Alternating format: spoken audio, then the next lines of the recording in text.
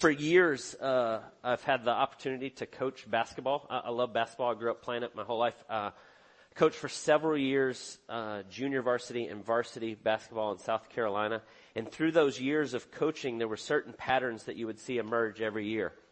And one of the things that I would see that would happen over and over as I coached basketball is every year, about 2 weeks into the season, 2 to 3 weeks in, you'd be putting in all these plays and teaching them how to do certain plays and the way we were going to run things. And what I would do is when we were going over these plays, I would blow my whistle and I'd ask them just to stop right where they were so we could kind of talk about what was happening. And this would happen every year at about the 3-week mark. Kid would get the ball. He'd be wide open right by the basket, and I'd blow the whistle. And I'd say, "What are you doing right now?" And he'd go, "Well, we're running this play, and this guy's going over here, and this guy's going over here, and I'm looking to pass it to him." And I go, "No, but where are you right now?"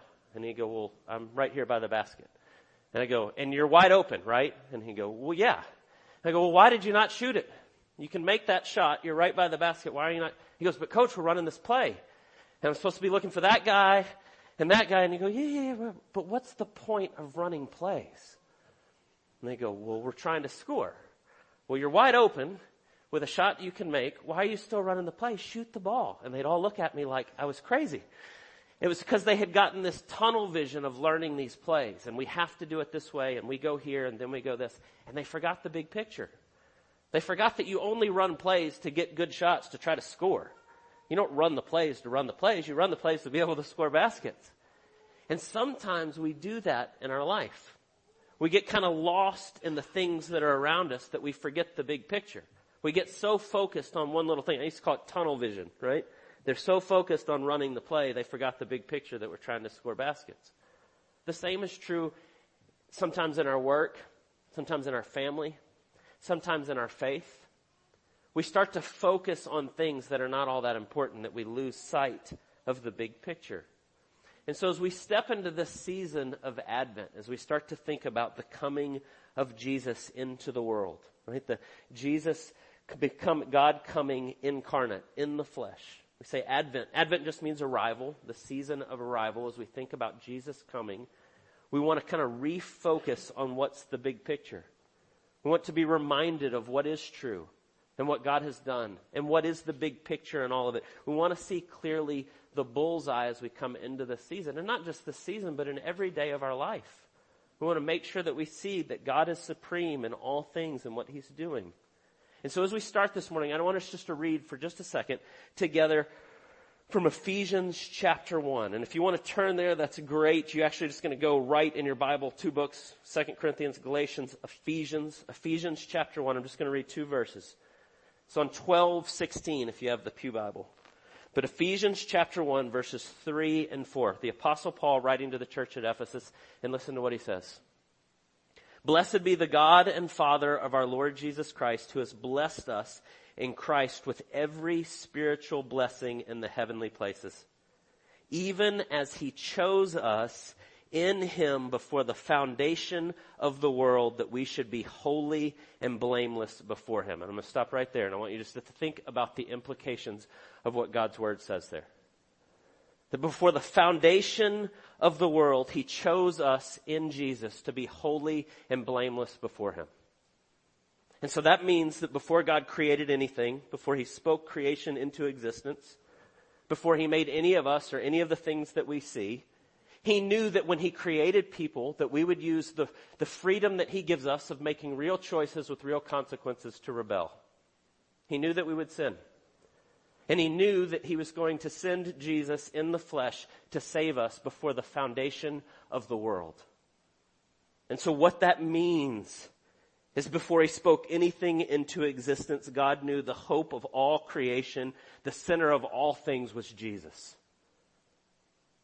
That everything that we are, all of the cosmos, all of history, all of this world, all of everything that we live and go through, Jesus is central in everything. He is the bullseye. He's the thing that we don't want to forget. That God has come to us. And God's plan was always to send Jesus, that we could be holy and blameless before Him. And so as we come into the season, I want us to be reminded of that fact. And not just at Christmas, but in each and every day, I want us to be grounded in the reality that before the creation of the world, that God chose us in Jesus to be before him, that he is central in everything. And so that's why we have the conviction here as a church. It's passages like Ephesians chapter 1 or Luke 24, where Jesus meets with the apostles after the ascension, right before the ascension, after his resurrection, and he meets with them, and it says he opened the scriptures to show them everything that pertained to him, that why he had to come. And he laid it out for them, and he shows them all that. And so here we have this conviction of Christ-centered preaching. We want Jesus to be central in everything because Jesus is central in everything. Whether we recognize it or not, that is the truth. And so one of the great teachers I had in my life, actually two men taught a class called Christ-Centered Preaching that I took many years ago. Dr. Tim Keller and Dr. Edmund Clowney. And these godly men walked you through how to continue to point to Jesus in everything. And for years I've shared a clip from one of Dr. Keller, Tim Keller's sermons. It's called, you can find it on YouTube. It's something about, I don't remember the exact title, but it's like, what's the Bible really about? And it's about a 3-minute clip that they took from one of his sermons, and I just love the way he does it, the way he lays it out. I actually went and found the sermon this week, and looked over it again and was thinking about the way he says it. And he asked the question at the very beginning of this clip. He says, is the Bible really about me and what I must do, or is the Bible really about Jesus and what he's done? And then he starts to unfold and show for you how all these things point to Jesus. And so I'm going to quote Dr. Keller for just a second here. But listen to the way he unfolds it. He's talking about how all the characters in the Bible are pointing us ahead to who Jesus is. See, oftentimes we read the Bible as we see the main character and then we kind of place ourselves in the story. How can I be like them? But what Dr. Keller is reminding us is all those people and all the things that we see in Scripture are actually pointing ahead to Jesus. Because he's the one before the foundation of the world that God chose you in him to be holy and blameless before him. And so listen to the way he says it. He says, Jesus is the true and better Adam, who also faced a test in the garden, but he didn't fail it and drag us down. He succeeded and brought us up. He is the true and better Adam. Jesus is the true and better Abel, the innocent slain one whose blood cries out, but not for condemnation as it did against Cain, but for grace and acquittal. Jesus is the true and better Isaac, whose father didn't just raise the dagger over him, but he brought it down so it didn't have to come down on us. Jesus is the true and better Joseph, who stands at the right hand of the throne and forgives and saves the ones who betrayed him. Jesus is the true and better David. He risked his life, and his victory over the giant is imputed to all of his people, who didn't even raise a stone or risk themselves at all. Jesus is greater than David, who has a greater victory that is imputed to us, even though we haven't done a thing. Jesus is the true and greater rock of Moses, who was struck with the rod of justice and brings us water in the desert. Jesus is the true and better sacrifice to whom all the sacrifices point. He's the true and better temple to which the temple points. He's the true and better clean laws to which all the clean laws point, because he is our cleanliness. Jesus is the true and better Esther, who risked the palace and said, if I perish, I perish, to save her people. But Jesus Christ lost the ultimate palace. And he didn't say, if I perish, I perish. He said, when I perish in order to save his people. He is the true and better Passover lamb. He is the true and better temple. He is the true and better prophet, the true and better priest, the true and better king. And he ends at the end by saying, the Bible is not about you. It is about Jesus and what he has done. And that's exactly what Ephesians 1 says. It's all pointing us to Jesus. He's the bullseye. And so when we think about Advent, celebrating the arrival of Jesus, let us make this season be marked with Jesus as the center of all of it. And so this morning, as we start, what we're going to do for Advent is we're really just going to take different themes throughout the Old Testament, and we're going to see how Jesus is the true and better, right? The true and better priest and the true and better king. Today we're going to begin by looking at that text I just read to you in 2 Corinthians chapter 1. And we're going to see how Jesus is the true and better promise. That all of the promises of God find their yes in him, as Paul says in verse 20 of chapter 1 of 2 Corinthians. And so the way I want us to think about this and look at it together this morning is, first, I want us just to consider how we miss that. How do we get tunnel vision when we miss that Jesus is the better promise, that he is the one that all the promises find their yes in him? How do we miss it? Secondly, how do we see it fully? And then lastly, I just want us to consider a couple things as we think about the season of Advent and what it means for us. And so let's start with how we miss it.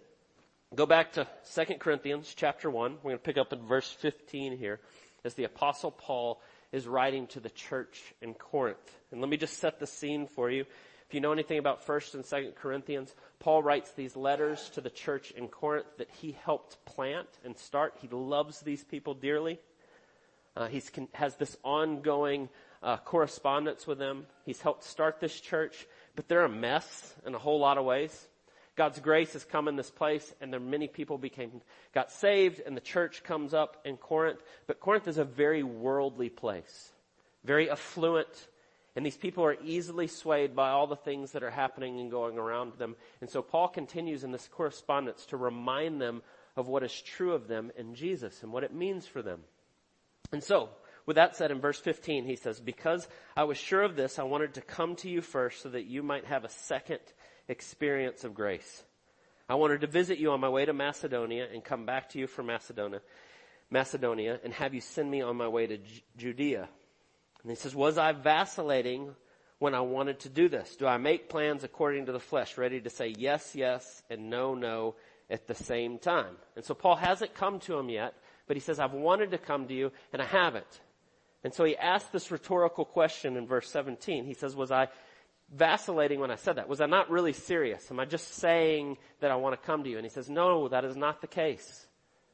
He's saying, "I love you and I want to come to you and I want to continue to encourage you in your faith." But then in verse 18, he says, "As surely as God is faithful, our word to you has not been yes and no. For the Son of God, Jesus Christ, whom we proclaimed among you, Silvanus and Timothy and I, was not yes and no, but in him it's always yes. For all the promises of God find their yes in him. That is why it is through him that we utter our amen to God for his glory." And so I want you to just think about what he's saying here, big picture. If we place it in the context of 2 Corinthians and what's happening, they're a mess. And if you read through 1st and 2 Corinthians, you see all kinds of things that they're dealing with. And they're struggling with, and they're not fully following God in all these ways. And Paul's warning them and correcting them and continuing to remind them. And so part of what's happening here when he says, "I wanted to come to you, but I haven't yet," part of their thinking may be, well, he hasn't come because he's mad at us because we're messing all these things up. And he's saying, that's not true. That's not why I haven't come. He hasn't come because of other circumstances. He's wanted to come. But what he's saying to them here is, I love you, and I want you to understand who God is. And I want you to see the fullness of what God is for you, that he's always for you in all these things, and that his truth stands in your life above all else. And that's what he wants them to see, and that's what he's saying here. But that leads us to, well, how do they miss it? Why are they missing that if that's true? And they miss it the same way that we miss it at different times. And it's the sinfulness of our hearts. It's unbelief. God tells us things about who he is, and he reveals to us who he is. And he tells us what it looks like to love him and to honor him and to walk with him. And in our sinfulness, in our unbelief, we ignore him. We rebel against him. Our heart is deceitful, and we decide that we know better. And there's a whole host of reasons why. We all do this at different times. Some of it's our emotions. We get emotional in the way we're feeling about things, and my feelings feel different than what God is telling me. And so oftentimes we decide to go with our feelings. Sometimes it's the influences that are around us. Sometimes it's the world and what the world tells us and what it says, and it pulls us away from those things that God has told us. And we make a decision to go, well, this is what God says, but this is what the world says, and all my friends and everybody else is saying this, so I think I'm going to go with this. And that's exactly what was happening in Corinth. They were operating in their sinfulness and the deceitfulness of their hearts rather than holding fast to what God has says. And Paul, because he loves them, keeps reminding them, this is not what God has for you. This is not your best. And I want you to see this clearly. And so when you read these letters, 1st and 2nd Corinthians, there's this pleading. Paul loves these people, and he desperately wants them to see the truth that they're missing. But they're first missing it because of the sinfulness of their heart. And it's the same way that we miss the things that God has told us. Unbelief in the promises of what God has told us. We think we know better. And so we hold fast to the things that we think rather than what God says. And so that's kind of foundational, right? It's pretty straightforward. We miss some of the things that God tells us, and we rebel because of the sinfulness of our hearts. But there's another layer kind of above that I want you to think of that's maybe a little more subtle. And I think part of it is we take the things that God tells us, and we take the promises that God has given us, and we place them in the context of the world, and we remove them from the context of the Bible. I said something similar to this a few weeks ago. And I've been thinking about that idea a lot because I think that's what leads us astray so often. We take what God's Word says and we take it out of context and we place it into what our world says and we reinterpret it to mean what we want it to mean. And so instead of Jesus being Lord of our life with His Word authoritatively standing over us, we take bits and pieces and we make it kind of say what we want it to say. And instead of Jesus being Lord of our life, He becomes our assistant. He becomes our guru. Like I'll take some of His sayings and I'll sprinkle them in my life where they affirm the things that I already want to believe. But what happens when we do that is we're not responding to the God of the Bible. We're not actually holding fast to God's Word anymore because we've distorted it in such a way that it's not actually saying what Scripture says. And so we superimpose our worldview over Scripture, and then we read it through those lenses rather than going to what Scripture says and letting that stand over us and correct us. And we can do this, and it's easy to slip into doing this and not even notice it. And so I would dare to say that every single one of us has done this at many times in our life. Most of the time unknowingly. And we think we're holding fast to what it says, but we've removed it from the context. And so it's so important that we see that. I had a friend the other day, he wrote a thing on social media, a guy that I really respect, a guy that I did my student teaching with many years ago. He's been teaching the Bible for a long time, and he's a godly man. And he was talking about a friend of his saying, in this thing that he wrote an article about it, but he's talking about a friend of his saying that my Jesus would never do X. And you hear that a lot today. And it had to do with some political issue. My Jesus would never do whatever. And I don't even remember what the issue was. But what he said, and he said it so well, he said it better than I can say it as he wrote that. He said the idea of when we start to say my Jesus, we've already put Jesus kind of in my pocket, right? My Jesus is like this. And he's like, we're not coming to God for who He is. It's not my Jesus. Jesus is the Lord and Savior that is over me. It doesn't work the other way. And he said it so well, but just the importance of seeing that. And when we start to take it and put the things of God and we put them in that way and kind of put Him underneath what we already think and how we feel and the way we operate and our worldview and our political ideas and all these things, we quickly miss it. And so we have to come to God's Word for the way He has revealed it and fight to see it in the way He's revealed it. And so we do this a lot today, a lot based on emotion, our worldview, what world is saying around us, and we reinterpret the Scripture in that way. I'll give you an example. If you would, turn with me to John chapter 3, right? So you're going to go left this time, right? 1st and 2nd Corinthians, Romans, Acts, then John, if you're going right to left, going backwards. But John chapter 3, 1108 in the Pew Bible, if you want to read along. But John chapter 3, verse 16, one of the most famous verses in all the Bible, right? If you've grown up in the church, say John 3:16, almost everybody can immediately quote it from memory. But John chapter 3, Jesus is talking with Nicodemus, one of the religious leaders of the day, and he's explaining to him how you're born again and what it means to come to faith in Christ and what it looks like. And we get to John chapter 3 and verse 16. It says, "For God so loved the world that He gave His only Son, that whoever believes in Him should not perish but have eternal life." Right? A lot of you can do that autopilot. You don't even have to think about it. There it is. Right? Jesus so loves the world, He's come to save us. Verse 17 says almost the exact same thing. And we love verse 17. Our culture loves verse 17. We're cool with verse 17. God did not send His Son into the world to condemn the world, but in order that the world might be saved through Him. And I've heard people use that. And they say that. Jesus didn't come to condemn the world. They'll even know the chapter and verse. Right? It is what it says. God did not send his son into the world to condemn the world. See, Jesus didn't come to condemn anybody. He loves everyone. And we take that and we place it in the thoughts of our world today. Anything you feel and anything you believe and anything you want to do, that is your true self, and you should follow how you feel. And our culture says that all the time.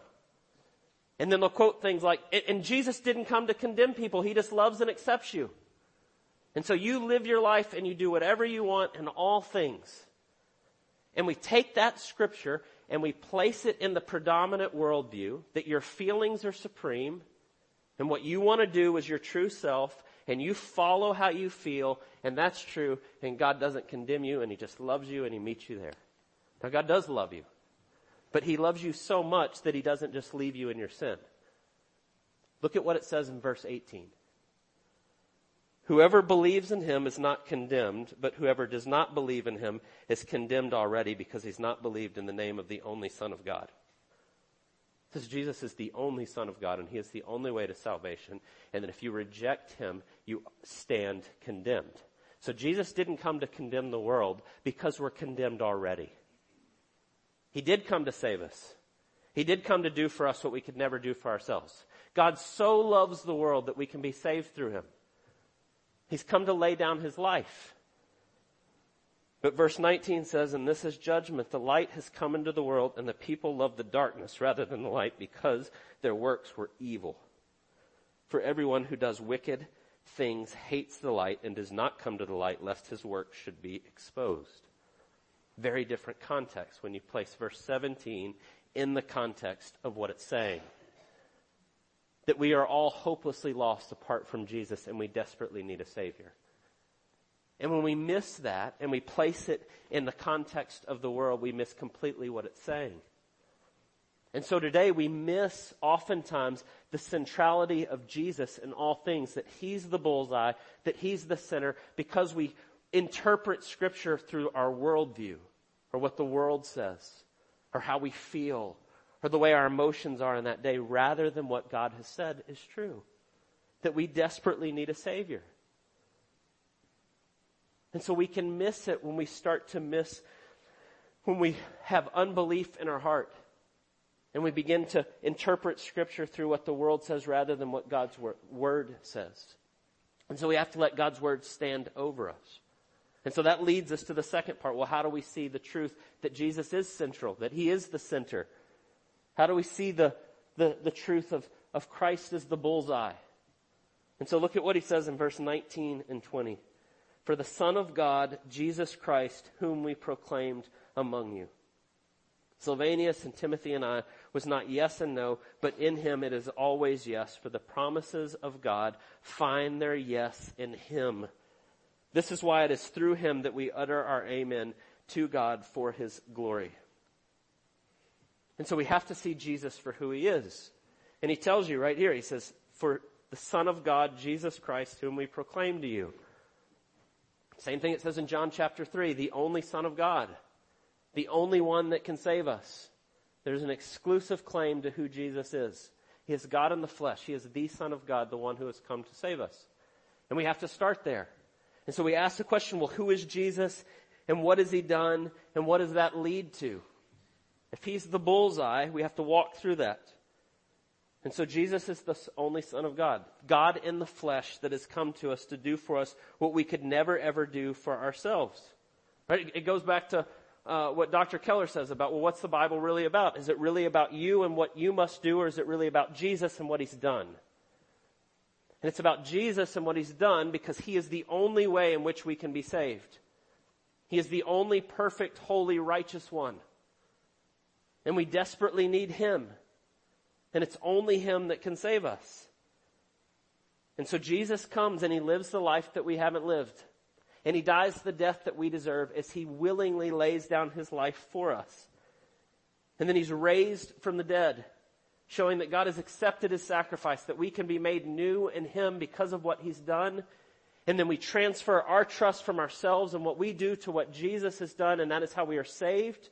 By grace, through faith, we have been saved, and it is not our own doing, but a gift of God in Jesus. And that's the way that we are brought into a relationship. That's how we can stand holy and blameless before Him. All because of what Christ has done. Right? He's the bullseye. He's the center. He's the one that all the promises of God find their yes in Him. And so I want you to think about that. As you walk through all of the Old Testament and all of the Bible, what begins to unfold is that God is coming to save His good creation, but that there's no person that can do it, that God Himself is going to have to come. That's the story of the Bible. From the very beginning, when Adam and Eve sin in Genesis chapter 3, God says, I'm going to send one who's going to fix this. One's going to come, and He's going to set things right. And it's all about Jesus pointing ahead until He arrives. And then the second half, the New Testament, is all about explaining what He's done. But it's all about Jesus. And it all comes together in Him. That's why it says all of the promises of God find their yes in Him. So Jesus says in Luke chapter 24, as He's explaining them how to read the Bible. So all the promises of God find their yes in Him. But there's a second part that I want you really to think about. So we say He comes and He does for us, and we're saved by transferring our trust. And then we die and we get what? You know John 3:16. God so loved the world, He gave His only Son, that whoever believes in Him shall not perish but have everlasting life. We get everlasting life. We get to be with God. We get to come into His presence. We get to go to heaven. And so we say that. Well, Jesus died for my sins, and so I get to go to heaven. And then what? We get what? And I ask this question to people we talk about at funerals. People will come up and go, I can't wait. We'll all be reunited. We'll get to go to heaven. And I get to see Aunt Sally. And I get to see my mom. And I get to see, yes, if they're in Jesus, we'll be united with the saints that have gone before us. That is true. But what do we get? We get Him. Exactly, we get Him.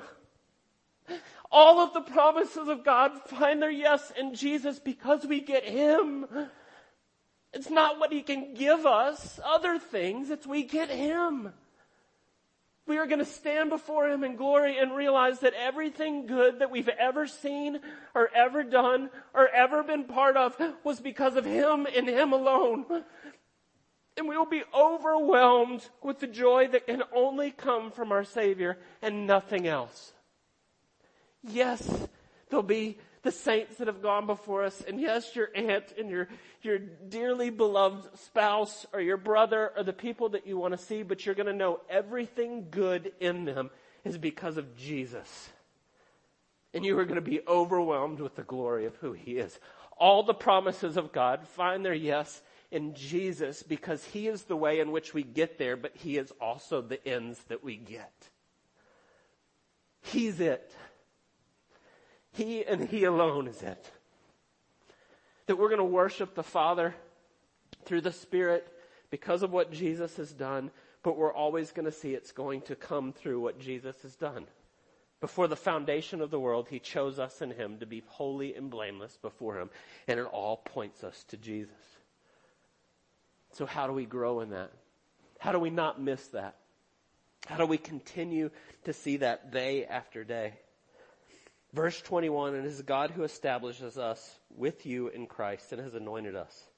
And He has also put His seal on us and given us the Spirit in our hearts as a guarantee.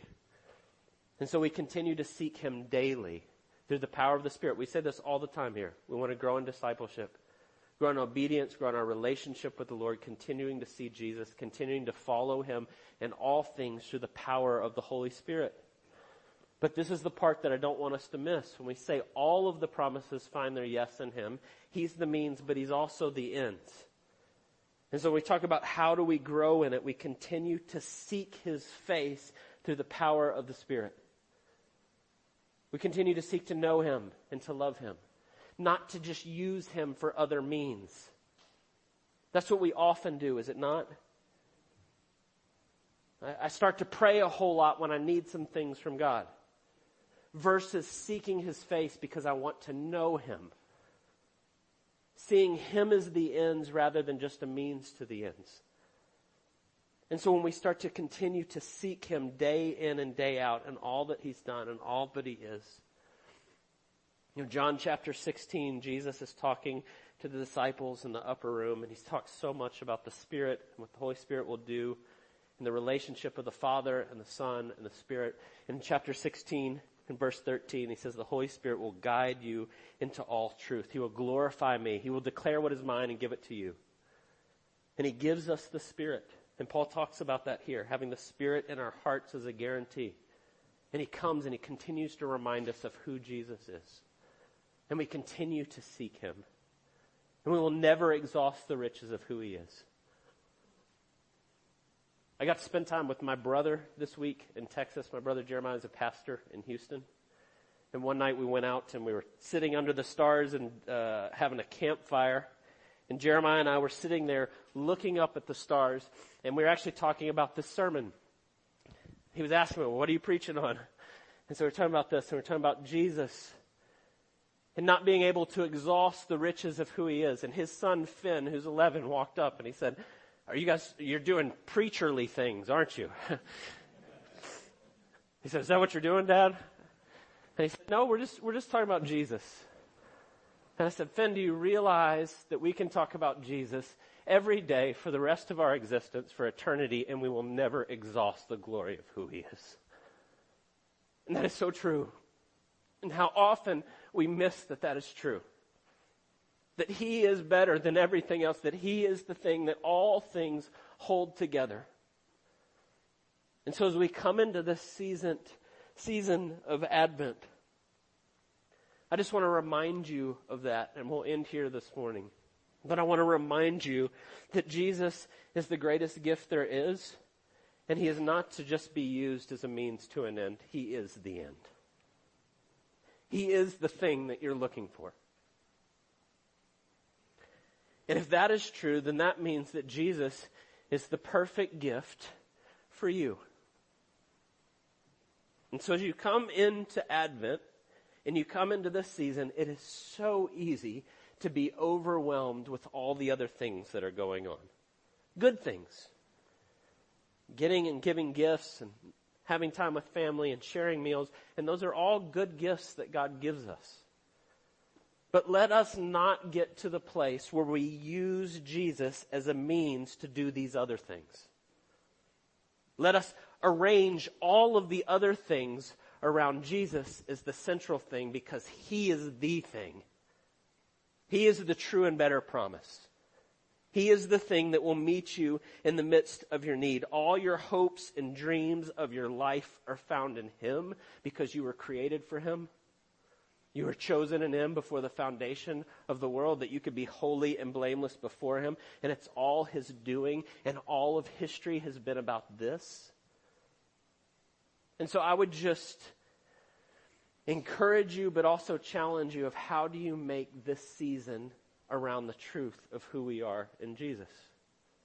Begin to reorder the way that you operate around this, because he is the true and better promise. So would you pray with me? God, we thank you for the glorious good news of who you are and what you've done for us. We thank you. We thank you that you have loved us so much that you came to us to do for us what we could never do for ourselves. We thank you that in your creation, knowing that we would rebel, that you chose to operate in the way that you have, that you chose to save us by no doing of our own, that you loved us so much that you've come to us.